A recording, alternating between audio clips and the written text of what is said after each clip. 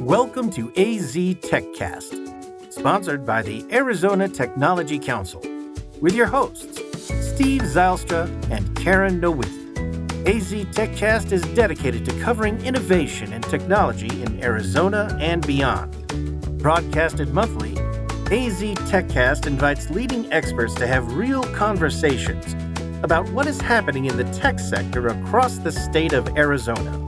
From regional news to innovative startups, companies, and emerging technologies, AZ TechCast covers the critical issues and economic trends propelling the state's growing tech ecosystem. Arizona is home to a global hub of world-class companies and institutions with decades of innovation and leadership in optics, photonics, and astronomy. From medical imaging to remote sensing, semiconductors and astronomy, and mobile phones to quantum information science, the applications of optics and photonics technologies are exploding. And on that note, we want to welcome you to Phoenix Business RadioX. I'm Karen Nowicki, president and owner of Phoenix Business RadioX, and I'd like to welcome you to AZ TechCast, sponsored by the Arizona Technology Council. AZ TechCast is dedicated to covering innovation and technology in Arizona and beyond. Broadcasted monthly, AZ TechCast invites tech and business experts to have real conversation about what's happening across the state of Arizona. AZ TechCast discuss critical issues, topics, trends, and propelling the state's growing tech ecosystem. And with that, we are looking forward to today's conversation. Please join me in welcoming Dr. Jennifer Burton, Director of Bio5 Institute at the University of Arizona. Welcome, Jennifer. Hello, great to be here. And Gregory Coryell, CEO and President of Applied Energetics. Welcome, sir. Thank you. It's great to be here as well. And Katie Schwartz, Design Engineering Manager at Edmund Optics. Welcome, Katie. Thank you. These accomplished experts will be in conversation with myself and Bianca Baliga, Director of Marketing and Communications at the Arizona Technology Council. And we'll be discussing why Arizona attracts optics companies, how these companies are supported, and what Arizona and the U.S. can do to maintain this industry leadership. We have a lot of interesting content to cover, so let's dive in. We always like to start by asking each of you to briefly introduce yourselves, the role that you play in your organization, and how that plays into the Arizona technology ecosystem. Jennifer, would you mind getting started for us?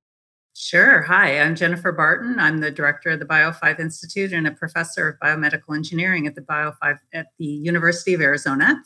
We work together to bring people applications, problems, solutions, technology. We bring them together at the university here and try to create better solutions for better health for people in Arizona. My name is Greg Coryell. I'm the CEO and president at Applied Energetics. And our company is focused on developing technology for the national security sector, as well as biophotonics and additive, subtractive, and advanced manufacturing techniques using lasers with short pulses and other types of optical technologies integrated into these systems. And I'm Katie Schwartz. I'm the engineering manager for the design services team in Tucson, Arizona, but I also work with people across the globe. Edmund Optics itself is a global components manufacturing company. So we make over 2 million components, optical components a year. So that's lenses, filters, mirrors, you name it. We do a lot of optical subsystems as well.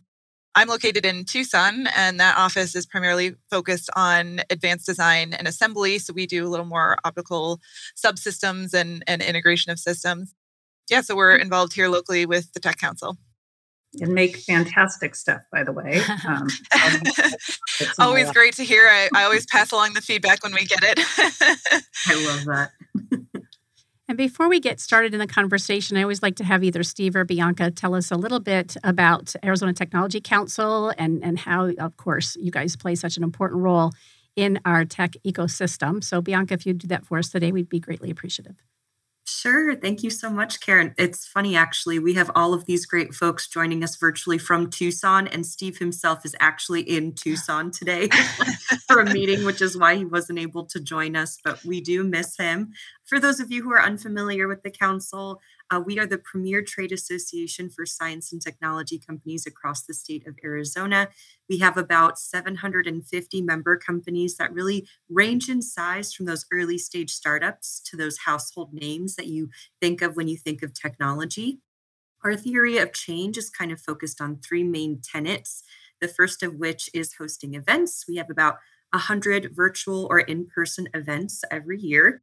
We also do a lot of public policy advocacy. So you'll frequently see us advocating for public policy at the state, local, and federal levels. And then the final piece is we offer a host of resources for our members to be able to focus on what they do best. So we offer things like an association healthcare plan, a 401k multiple employer plan, discounted tuition at a number of in-state educational institutions, and the list really does go on.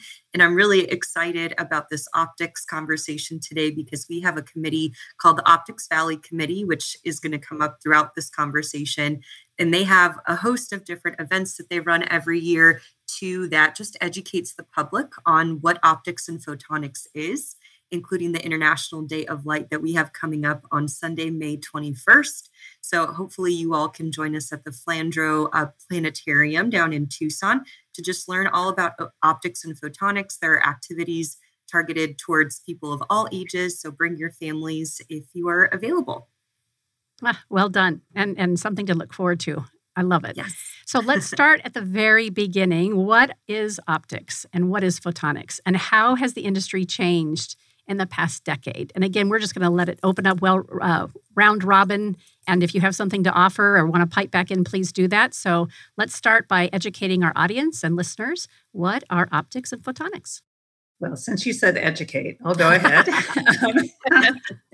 So optics and photonics, it's a study of light and how we use light for practical purposes to power the things we use every day. So I think it's amazing. Optics has been around for thousands of years. And besides eyeglasses, it's now used for all types of things.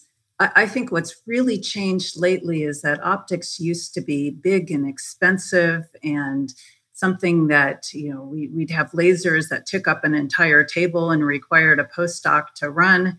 Nowadays, they've been manufactured in such a way that they're small and inexpensive, and they're becoming ubiquitous. So it is just really exciting to see the changes that have happened in the last couple of decades.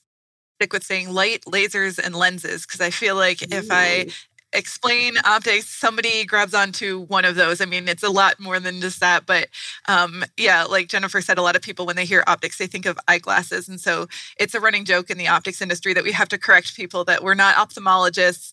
We have some basic understanding of the eye, but usually because we're making something that interacts with people looking at something. But yeah, any technology that uses light to solve problems, you consider that optics and photonics. With Edmond Optics, we work in a lot of different sectors. And so I have the fun job of being able to see where all of this goes, because sometimes it's to something like Jennifer is working on in biomedical optics or tissue imaging. Sometimes it's military and defense. Sometimes it's robotics and autonomous vehicles. And that's one of the areas that I feel like I've seen over the past decade is the amount of technology that has to see something without eyes. That's just increased so much. So, I mean, we've always had in optics, you have a sensor and a camera looking at things, but the amount of technology that we're relying on now to see things for us, like autonomous vehicles and trucking, in grocery stores, restocking, monitoring the fill levels of bottles coming through a factory floor. There's just all sorts of areas where we rely on not humans to look at things. So that's one area that's definitely exploded over the past 10 years. Yeah, and I think one of the questions I get quite often is, what is the difference between optics and photonics, and how do you delineate what those two things are? And I think the descriptions given previously are excellent. I think the thing that I try to stress is when I think of photonics versus the optics side of the house, it's usually what Katie referred to. It's like the autonomous vehicle. It's like when you're driving your car and you have that sensor in the front, and that sensor is interacting with your vehicle, trying to keep you at a safe distance from the vehicle in front of you. That is the computer, that's the electronics, that's the optics, all integrated into one chip or one sensor, trying to help make your life easier. And that's where I think the word photonics has started to come into play over the last 2 decades. So Katie and Greg already got a little bit of a head start on this next question, which is fabulous. But I was guilty of being one of these people prior to working at the council that thought of optics and thought of my, eye appointment that I had once a year. And I was like, oh, there's more to this than literally what meets the eye. So what are some examples of those everyday products that really touch everyday humans' lives? I mean, the easy, obvious one that I always go to is cell phone cameras. Mhm. I mean, if you think about kind of to the last question, the last 10 years, like think about what you expect from your cell phone camera from, say, something like 2000. Well, do we even have cell phone cameras in 2005? Like 2010 up till now, like the expectation of what you can get out of something that is so tiny. There's a number of optical elements in there. You have actively aligned elements to a sensor. This is all in a package size that's extremely small and demanding from consumers. It also needs to be cheap to go into something that a customer is going to buy. So to me, a cell phone camera is a perfect example of something that you use every day without thinking about it, and you have had increased expectations about what the base level of quality that should be over time. And to Greg's point, that's very much like an optics example. But once you start talking about the chips and integrating your optics with your electronics, that kind of veers into the photonics side. Right. And not just the cell phone camera, but the face recognition on your iPhone has thousands of lasers that are mapping out your face. And that's a case where optics, we don't even think about it. We don't even think about the fact that optics is being used in that situation. And the example I like to give ties right in, which is, fiber optic to the home for your Wi-Fi. You can't use your cell phone and upload your TikTok video or whatever it may be without having fiber optics that are then connected back into a system that has servers in it. And those servers all have optical interconnects that are taking your data and storing it or taking it to the cloud. So you've got all of these types of steps involved in one simple thing, such as taking a video and sending it to a friend. And they all involve optics somewhere along the line. Mm-hmm. See, now you have Gen Z's attention. You brought TikTok into the conversation. Strategic thinking. So when we started off the conversation, Bianca introduced herself and the Arizona Technology Council. She kind of just planted the seed around this Optics Valley. And I'm very curious because I know nothing about it beyond what you just mentioned. So what is Optics Valley and how does the community fuel the growth of Arizona's optic and photonics industry? Let's cover that. So Optics Valley is the local industry cluster, local being Arizona industry cluster that really exists to support the optics and photonics companies in the state. And this is pretty common in optics. If you find the different optics hubs that live around the country and around the globe, most are associated with some sort of industry cluster. And it's a way to just kind of connect and collaborate with people in the industry that are geographically near to you. One of the really interesting things about the optics industry is that it is dominated by small to mid-sized companies. It's very unusual to have your large conglomerates. I mean, Edmund would be considered one of the, I would say, the larger companies, and then somebody like a Ball Aerospace or some of those companies are within optics but have other business sectors. Most companies are going to be a handful of people. I think, Greg, you've got 10 to 15 at Applied Energetics, and so that's a big part of the optics community is spin-offs from the universities and small companies. So the industry cluster really provides like kind of a larger umbrella by which you can get together and see what else is going on in your backyard or work on projects together or kind of form a bit of more of a block to operate and to get resources.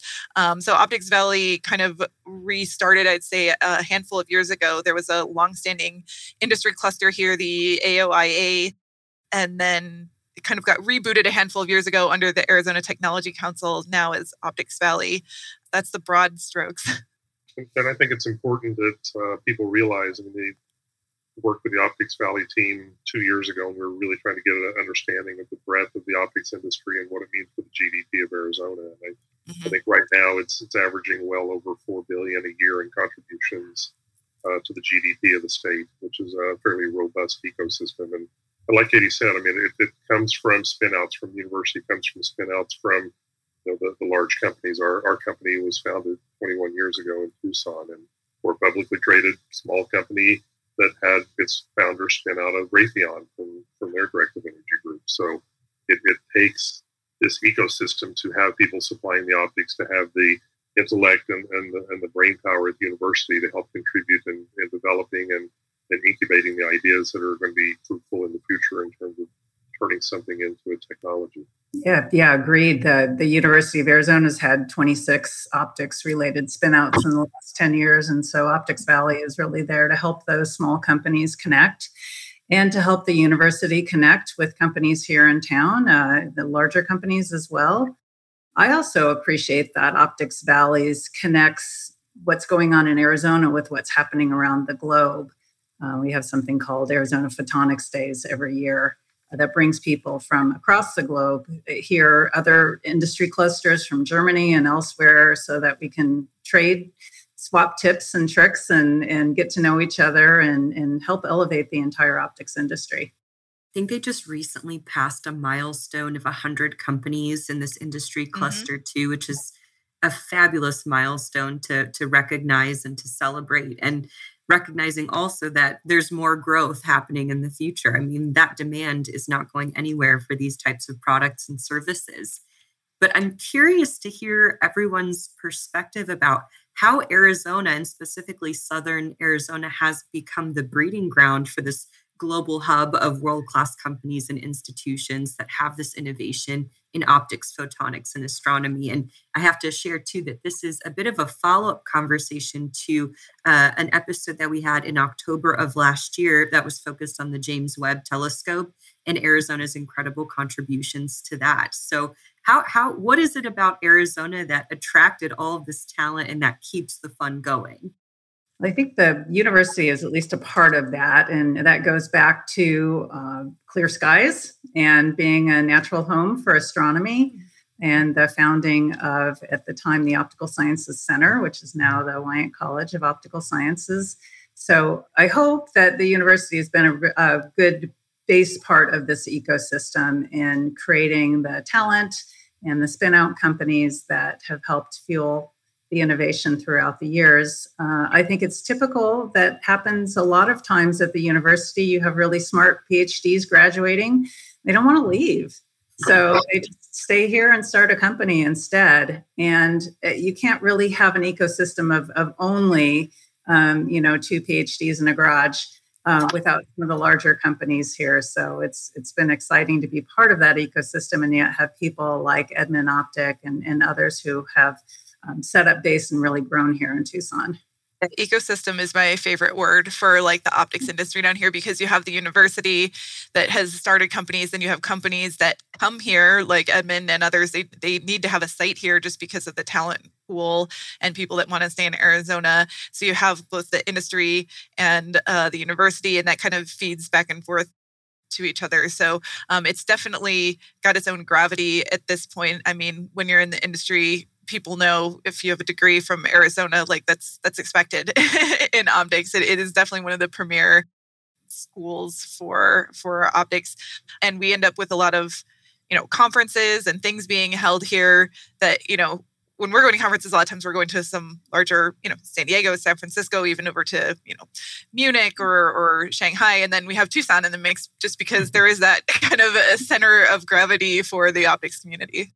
Yes, I agree. I think part of that center of gravity is the industry that springs up around it. I mean, Raytheon, emerged out of Hughes research labs in the desert of Tucson 40, 50 years ago and fed off of the university. I think we're seeing the same kind of renaissance with the growth of Intel and TSMC and other companies that are going to be planting their roots and already have some roots north of Tucson. And especially with the CHIPS and Science Act coming into play and trying to drive greater growth there to develop semiconductor chips and other things that really are key and use optics and photonics all the way through the photolithography and the manufacturing of these small chips. I think Arizona State has been smart about incentivizing tech here. When I moved to Tucson in 2008, there was not a lot of young business professionals running around outside of Raytheon. If you met somebody in their mid-20s that was in tech, you're like, you obviously work at Raytheon. And now that's not the case. So I think, you've seen the state have a lot of, I would say, friendly policies around autonomous vehicles, and you see a lot of the development happening here instead of in California, and optics feeds right into that technology. So I do think Arizona as a state generally has been smart about incentivizing companies here so that we have the wider tech, again, ecosystem outside of just optics and photonics, but optics and photonics feeds into all of those sectors. So it grows together. Perfect segue for us to kind of focus on a handful of these different sectors. How is the industry then solving public health issues and making a difference in Arizonans' health specifically? Yeah, and I actually would love to hear from Jennifer first. Yes. I know that's obviously her question. Yeah, she was chomping at the bit. She was ready to go. Yeah. Right. Yeah. We're super excited. Of course, that's my own personal research area that I applied light for early detection of cancer. So that gets to the technology improvements that I've talked about, having these small lasers, having fiber optics, having new materials, better sensors, making everything less expensive, portable, robust. It's really making a difference in a lot of industries, but especially in healthcare. So you can think about, for instance, how you might have had a surgery a couple of decades ago, and they would have, made a big incision in the belly and gone in there and with instruments and cut around. That's not the case for hardly anything anymore. They can make little tiny incisions, and because of optics and photonics, we can put small endoscopes inside these tiny incisions, look around, find out what's going wrong, and do surgery. We can do surgery on a beating heart with robots because of these optics and photonics advances. So that's really important. And it's enabled my own research in ovarian cancer. I'm building an endoscope that's less than 1 millimeter in diameter that has advanced imaging modalities at the end of it to look for early stages of ovarian cancer. And that just simply wouldn't have been possible. That's actually a case where in my career, I was waiting for companies like Edmund and others to come up with the parts that I needed to put together to make an endoscope. So it's really exciting. Therapy with lasers, speaking of eyeglasses, if I was a candidate for LASIK, I'd love to get that. That uses optics both to map the corneal surface, figure out a personalized plan for how we're going to reshape the cornea with lasers so that you can see without glasses, again, refractive surgery. So it's been really exciting, just all the things that optics and photonics have enabled. I did get LASIK last year, and I'm pretty sure I amused the doctor/surgeon greatly because I was like, is this a femtosecond laser? Is this a pulse laser? What wavelength is this operating at? So I, as it was kind of like cutting the flap, I was like thinking about exactly what you said. I'm like, this is part of our industry enabled this, and now I'm not wearing contacts anymore. So I was on like majorly nerding out during the. They're like, who is this lady? I think he was very confused. I love it. What a great story.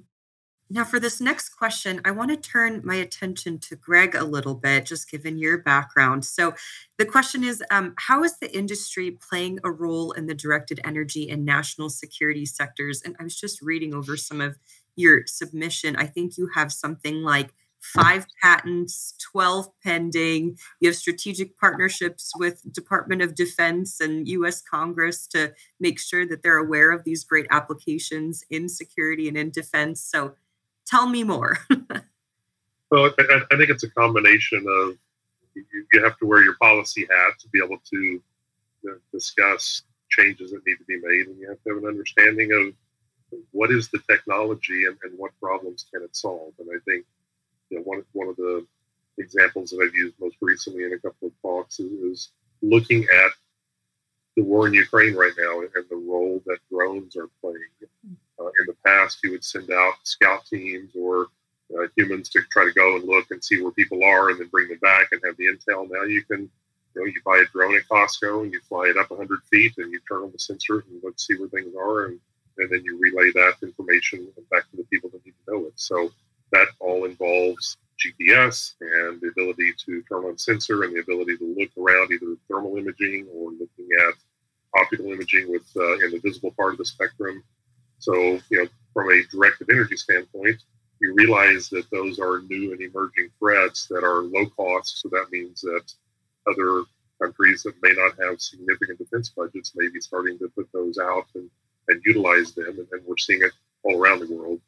And so how do you defeat that? Well, the best way to defeat it, if at all possible, is at the speed of light. You don't want to use a $200,000 munition to try to shoot down a $1,000 drone that's up in the sky. Can you take it out with a laser beam? And that laser beam, burn it out, kind of take out the sensor so it can no longer see. Those multiple different ways you can use photons at a very rapid speed. And essentially, it is what they call an endless magazine.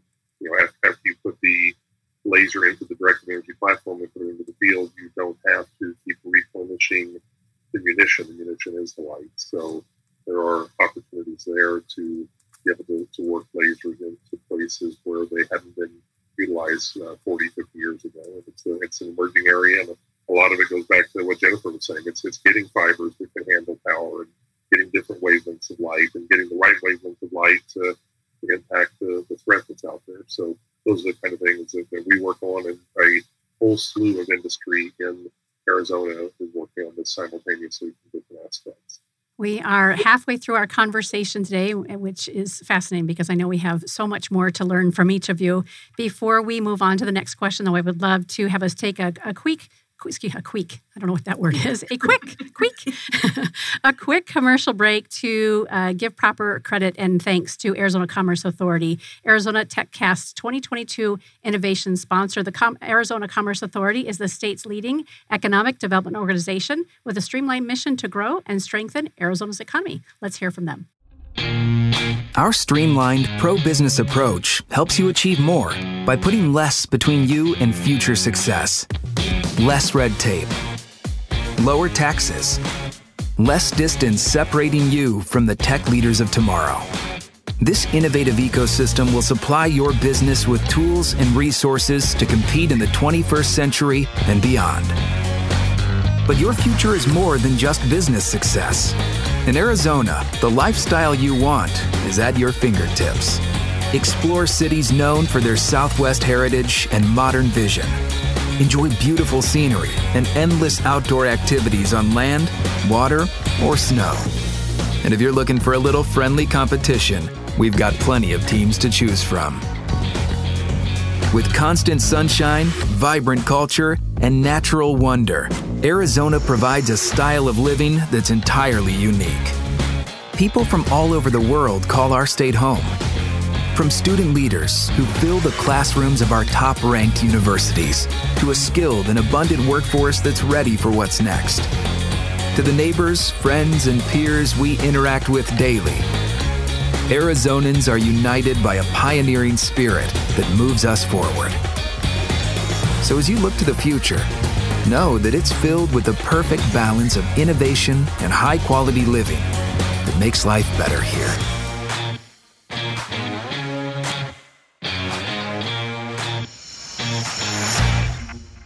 I don't know about this constant sunshine. It has been a rainy winter and spring up here. It's been so different. We need to go in and change that little commercial. Hopefully not, because we don't want. I think we're ready for some sunshine. Yeah. I agree. So I know, Katie, you were excited to talk about this particular question, but I'm opening it up to the whole crew. What are some of the up and coming subsectors or trends within optics and photonics? And I know some examples that we've talked about in the past are AR, VR, quantum, meta lenses. I don't even know if I said that right. Take it away. There's a lot to talk about for those ones in particular, certainly like AR, VR, mixed reality.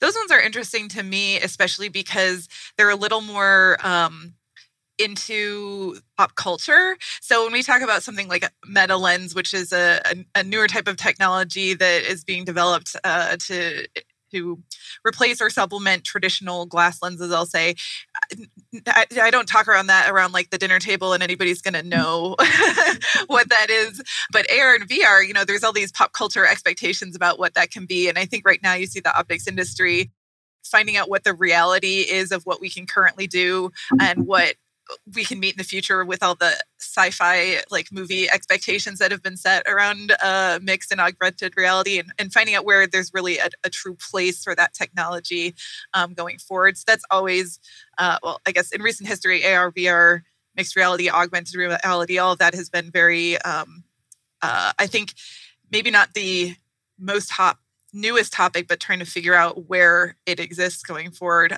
Quantum certainly is, I'm not on the academic side. I'm more on the industry and manufacturing side. Quantum certainly has, to me, exploded in where I've heard it. at conferences and papers, and that's always a topic right now. To me, that's still very early days in terms of moving towards commercialization.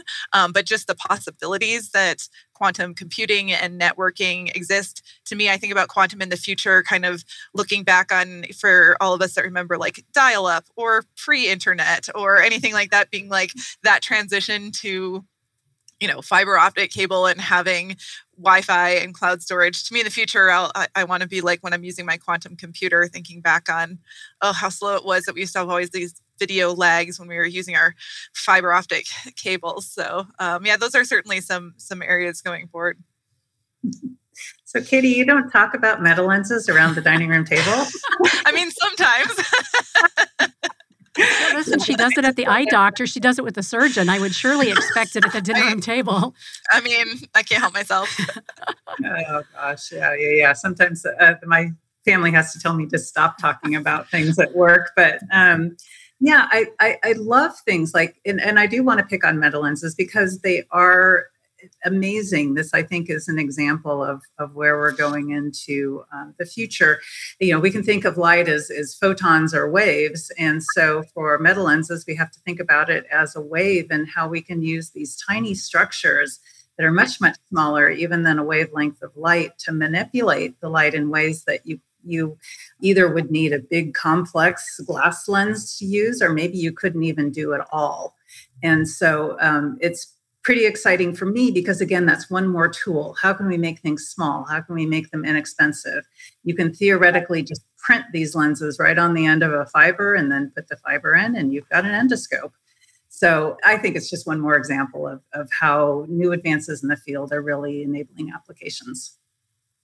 Well, and in your field too, just even biomedical imaging as an umbrella, to me, I also think about how many things, like you already mentioned, orthoscopic surgery, how many things can we do with light in the future that we had to do by cutting somebody open or taking a tissue sample. So, I mean, Jennifer's work is amazing. And I always think about in the future, like what things will I not have to go through anymore from a medical sense, that it could just be imaging or neural. I mean, here's another neural networks and AI, just how much can we rely on that to diagnose diseases or make sure we're doing correct preventative, measures that's enabled by optics and light, as opposed to, physically having to cut away tissue.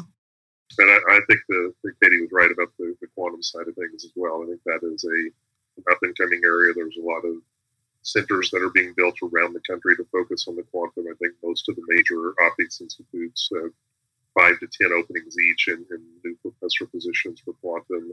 I think it is going to be a revolutionizing type of technology that we probably can't even grasp. I like the transition from an AOL modem to high-speed fiber. I mean, it's probably going to be something along those lines. And just the things in terms of cryptography, in terms of being able to protect the software and the data that you have with quantum. There's also going to be the opportunity to compute and try to zone in on what may be a potential solution. There's going to be work in the weather area, trying to come up with better models so we can understand how to predict the weather patterns better, things like that could be done at that type of computing power that we can't even, supercomputers may be the closest thing to that, and that doesn't even do it justice. And I think from a policy side, there's a tremendous amount of investment going on there right now. You're talking about the $50 billion that we're looking at with CHIPS Act for improving semiconductor stability, and that is a mature core technology. I mean, globally right now, it's between 30 and 50 billion that countries are putting in to try to expand the capability to do quantum computing. So it is going to be an area that's going to be highly funded, many spin-outs coming out of it, companies that are already going public, and technology that I think is really going to revolutionize a lot of what we do. Wow. Let's talk about some of the challenges and disruptions that the statewide optics and photonics industry is facing. We always, get to highlight some of the exciting things, and sometimes there's some challenges that we're faced with. What would you say about that? I mean, I think everybody's felt supply chain issues in their daily lives. I mean, I don't think we have to go totally to like toilet paper rolls and COVID to have everyone understand even just still the ramifications with chip shortages, or for a while trying to get rental cars or anything like that. I mean, that's hit the tech sector too. So to me, one of the big things still is supply chain. We still see long lead times when we're getting basic things like metal components, or we're doing manufacturing, both domestic and overseas. So I think we're just still seeing supply chain impacts from globalization, and some of that is COVID. Some of it, Greg mentioned earlier, some of the Russian-Ukraine conflict that's going on. I just think there's a lot more instability on the global supply chain, and that really trickles down, and we feel it in tech too.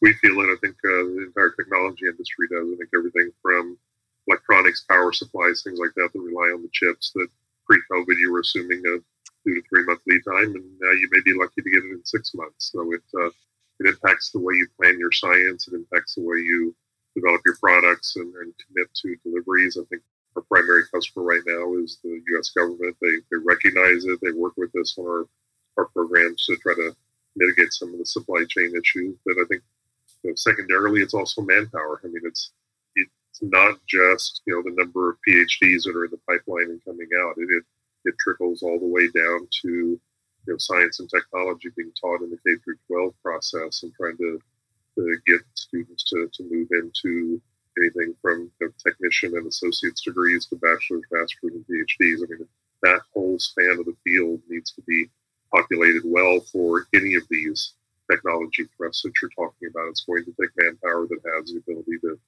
think about it and do critical thinking, whether they have a degree or not.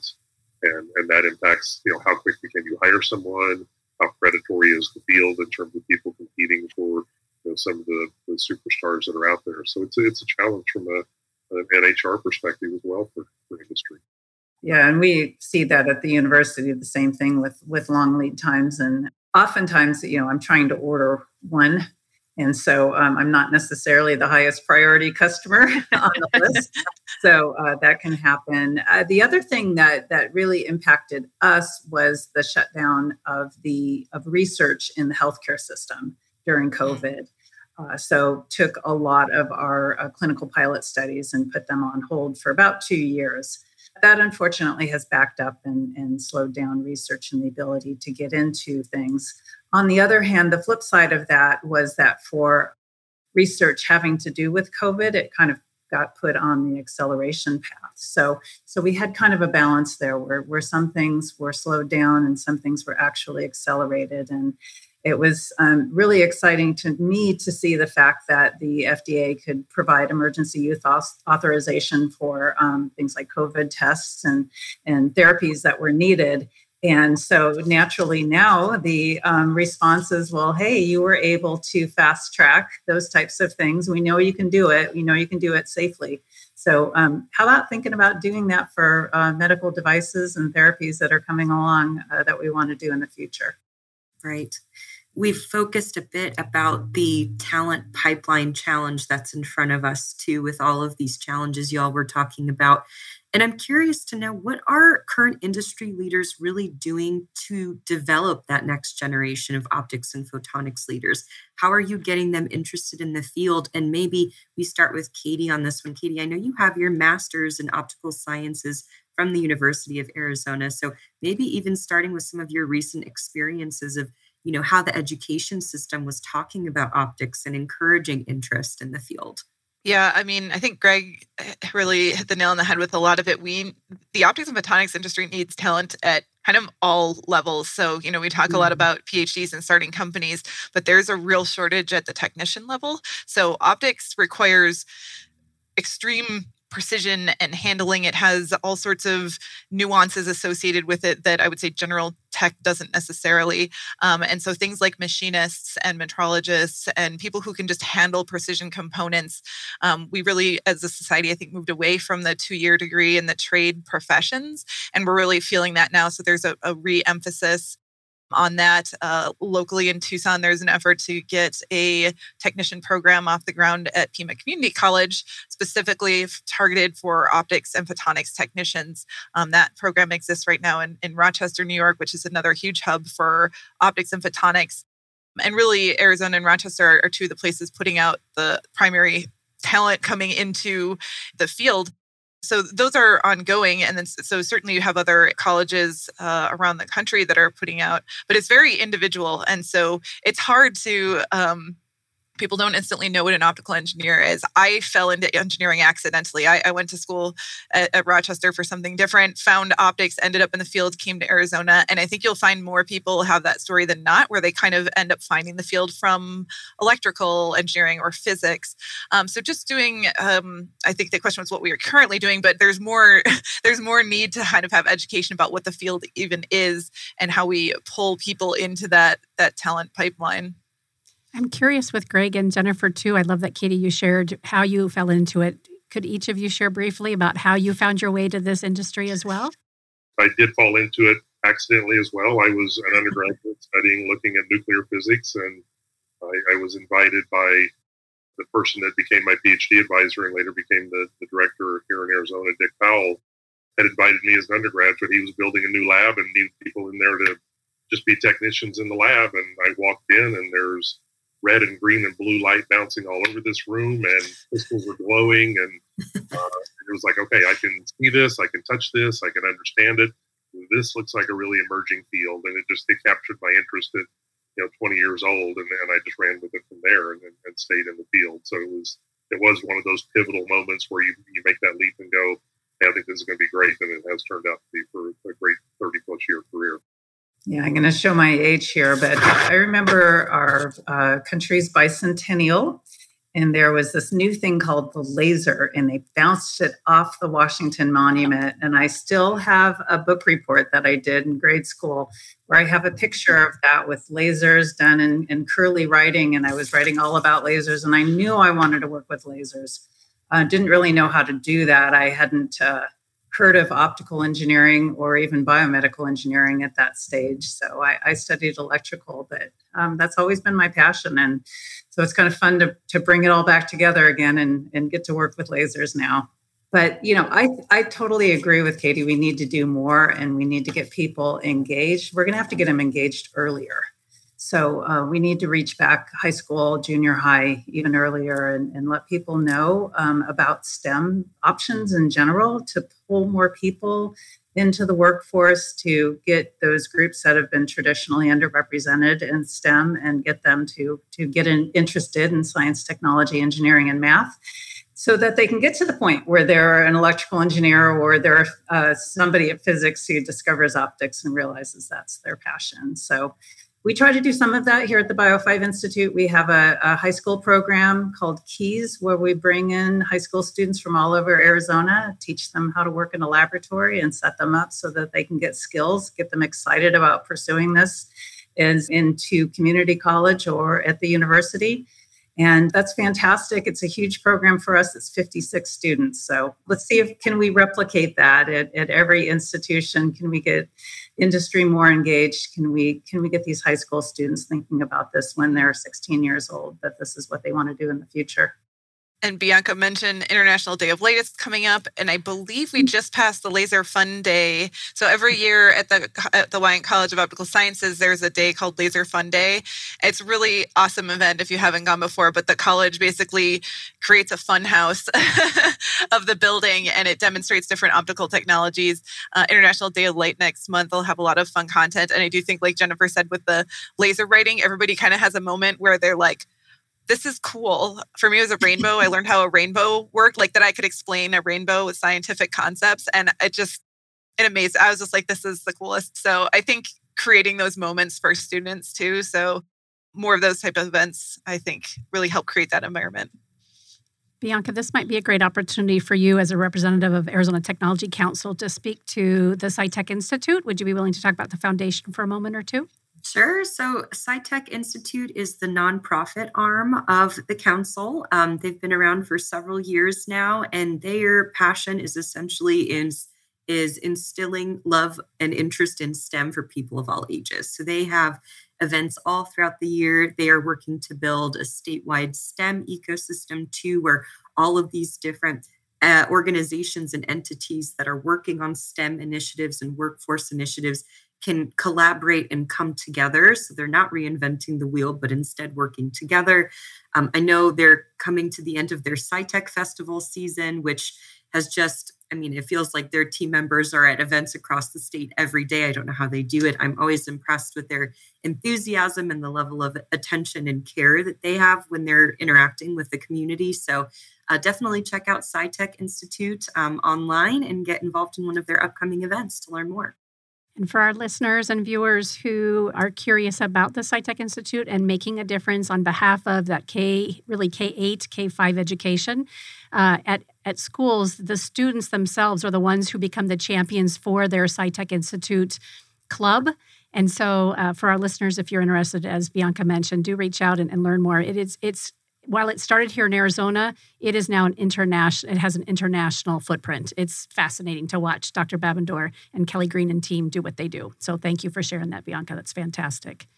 Yeah. I think we might have already hit on this a little bit, but I want to make sure we haven't missed anything. The types of optics and photonics roles that are high in demand right now. We talked a little bit about, the current industry leaders and where some of the talent pipeline might be struggling a bit. Did we touch on the high demand roles already? Not just yet. I think this could be something that applies to both early career professionals too and mid-career professionals that are maybe looking to jump into a new career. Well, I certainly see that what's in demand is people who have practical skills. So whether that be a technician who knows how to properly handle delicate machinery and create reliable, robust optics, to a PhD student who understands how to do a complex lens design. So I know my own students are certainly in demand.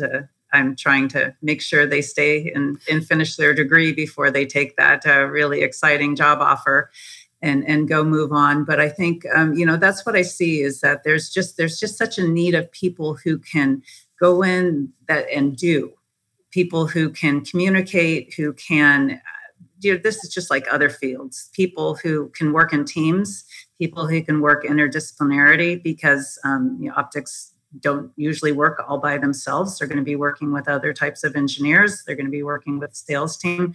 They're going to be maybe even working directly with customers. So all those skills are in high demand, and I think they're applicable at every level.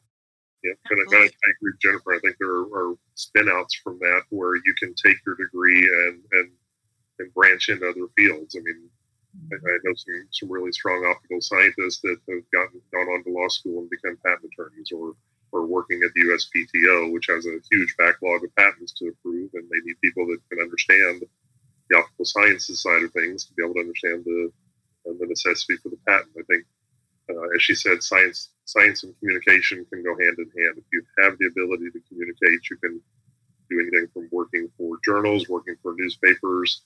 Most of the congressional staff that I brief have science policy people on board or people that are their science and technology directors that want to understand what the local need is in the way of science and technology funding. So there are spin-outs from those career paths that can be fairly lucrative. I've got a colleague that is working on putting the funding in place for the CHIPS Act. He needs 1,000 program managers right now that have background degrees in engineering or science or technology and understand a little bit about it. And these are 6-figure jobs. So coming out with a bachelor's degree and being able to work remotely possibly and service that part of a program, it could be very lucrative for an early career professional.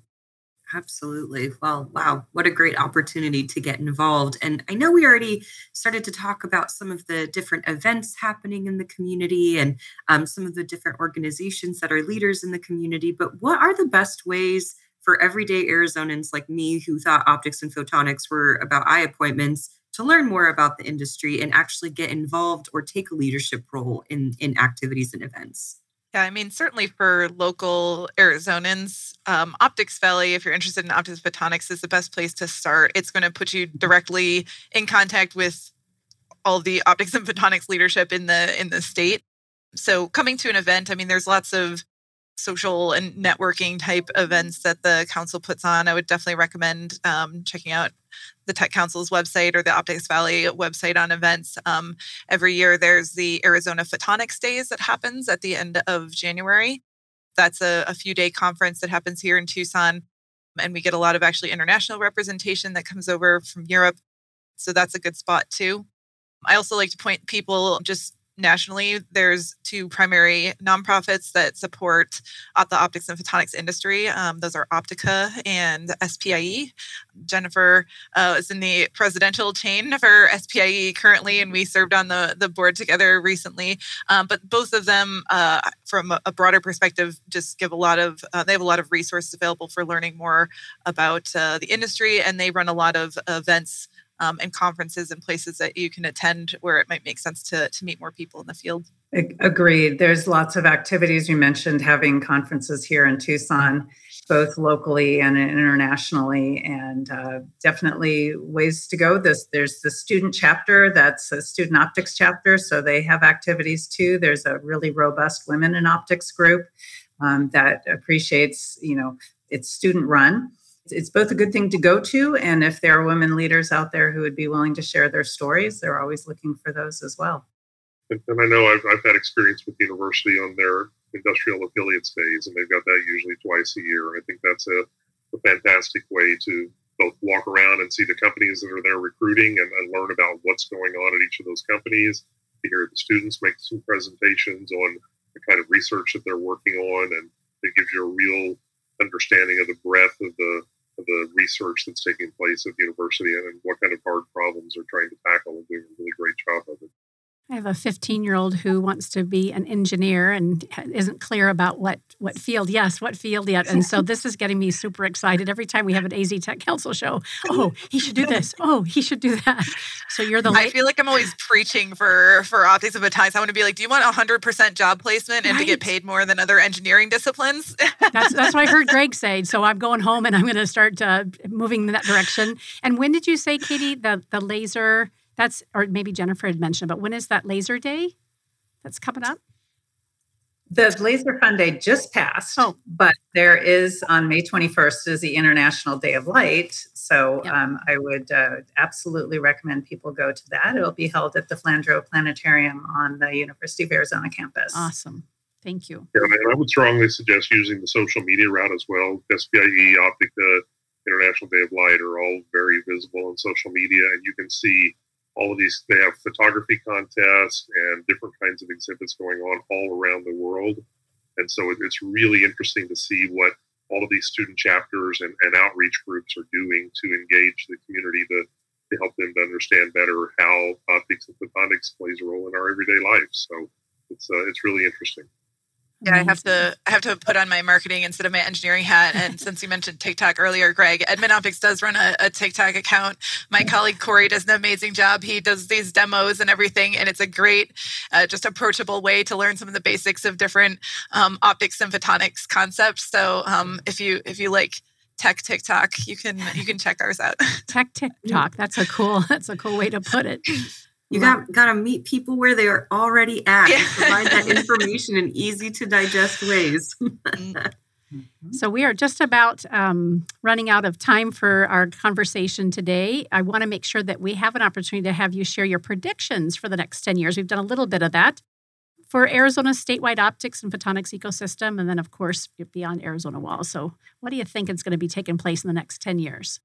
Okay, I'll go. There's going to be incredible growth. I think we're going to end up with still having supply chain and talent issues just because of the growth. So we're trying to keep up with that. The Wyant College of Optical Sciences here is growing. It's getting more faculty, admitting more students, trying to help keep up with that. I'm excited to see these programs happening at Pima Community College. Optics is going to become more and more ubiquitous. I said that over the last 10 years that things have become simpler, cheaper, more lightweight, more robust. We have thousands of lasers now embedded in your phone. It's going to become even more that way, that hopefully optics will be this tool that will help make your daily life easier, and that will be used in ways that can improve the health of everybody. I'll weigh in right off of what Jennifer said. I think that optics and AI together are going to make a huge splash in the next decade. I think between autonomous vehicles, having to look for things in the road and be able to drive autonomously, it's going to take a combination of both of those. I think doing early stage diagnosis of abnormal cell growth in the body, being able to use pulse technology is going to be important for or being able to look at tissue and say, hey, there's a cell there. Let's get a needle biopsy now and be able to see what's going on rapidly and do early stage intervention. And I think Arizona is going to be the U.S. hub for semiconductor manufacturing in the next 10 years. I think the global footprint that's coming in, both up here in Phoenix and in other places, is going to drive the ecosystem, part of the ecosystem here in the state of Arizona. So I think all of those are going to be contributing along with quantum in the future. I don't know that there's a lot those are all the major ones. I agree with everything that's been said there. I don't see it slowing down, certainly not in Arizona. I definitely think the tech sector is going to continue to grow. Partially a hope, but I think a prediction for the next 10 years is a little more national attention and understanding of the importance of the field. You see that Greg already mentioned a few times, that CHIPS Act, just the magnitude of that funding coming into the tech sector. I think we also didn't mention the National Photonics Initiative, NPI, which is an effort going on more in DC around making sure there's policy and understanding at a congressional level about the importance of the field. So I foresee more understanding from our representatives and from just a national understanding of the critical nature of making sure that technology field is well funded and well staffed. But certainly, I don't see anything slowing down in the need for continued talent will always be there. And we need more scientists and engineers in Congress, just putting a plug in there. So yes. Planting a seed. What do you think, Bianca? We're always grateful for you pulling this segment together. I can always tell by your smile that you're loving it. There's never been a time that you haven't. I truly am beaming ear to ear because from my perspective, this is what the council is about. It's about recognizing the incredible experts who are out and about in the community that are using technology to make a positive impact in people's lives. Technology doesn't have to be this cold, unfeeling thing. And I'm just so grateful to each of you today for sharing your stories and really illustrating the true positive impact that technology can have. So with that, I want to thank each of you as well. You are our light, lasers, and lenses experts. I love that. I feel so informative. You're speaking my language as a former assistant principal for an elementary school. Again, thank you, especially on a Friday afternoon. We know you're terribly busy, but the conversation, the stories, and the examples have been spot on today. And hopefully, we've inspired new connections within organizations and the ecosystem, and maybe even sparked interest to somebody to make a move towards this industry. You've been listening to AZ TechCast, brought to you by Phoenix Business RadioX with Business RadioX. Today's AZ TechCast was brought to you by the Arizona Commerce Authority, the state's leading economic development organization with a streamlined mission to grow and strengthen Arizona's economy. So again, we thank Arizona Commerce Authority for supporting us with this show. If you're interested in being a podcast participant or sponsor for the Council's AZ TechCast, please contact Bianca at marketing@aztechcouncil.org to learn more about opportunities to further position you as a tech expert, influencer, and innovator. Until next time, Karen Nowicki, thank you for joining AZ TechCast. Thank you for joining us for this episode of AZ TechCast with Arizona Technology Council, featuring leading tech and business experts that help influence and shape our great state and the industries they serve.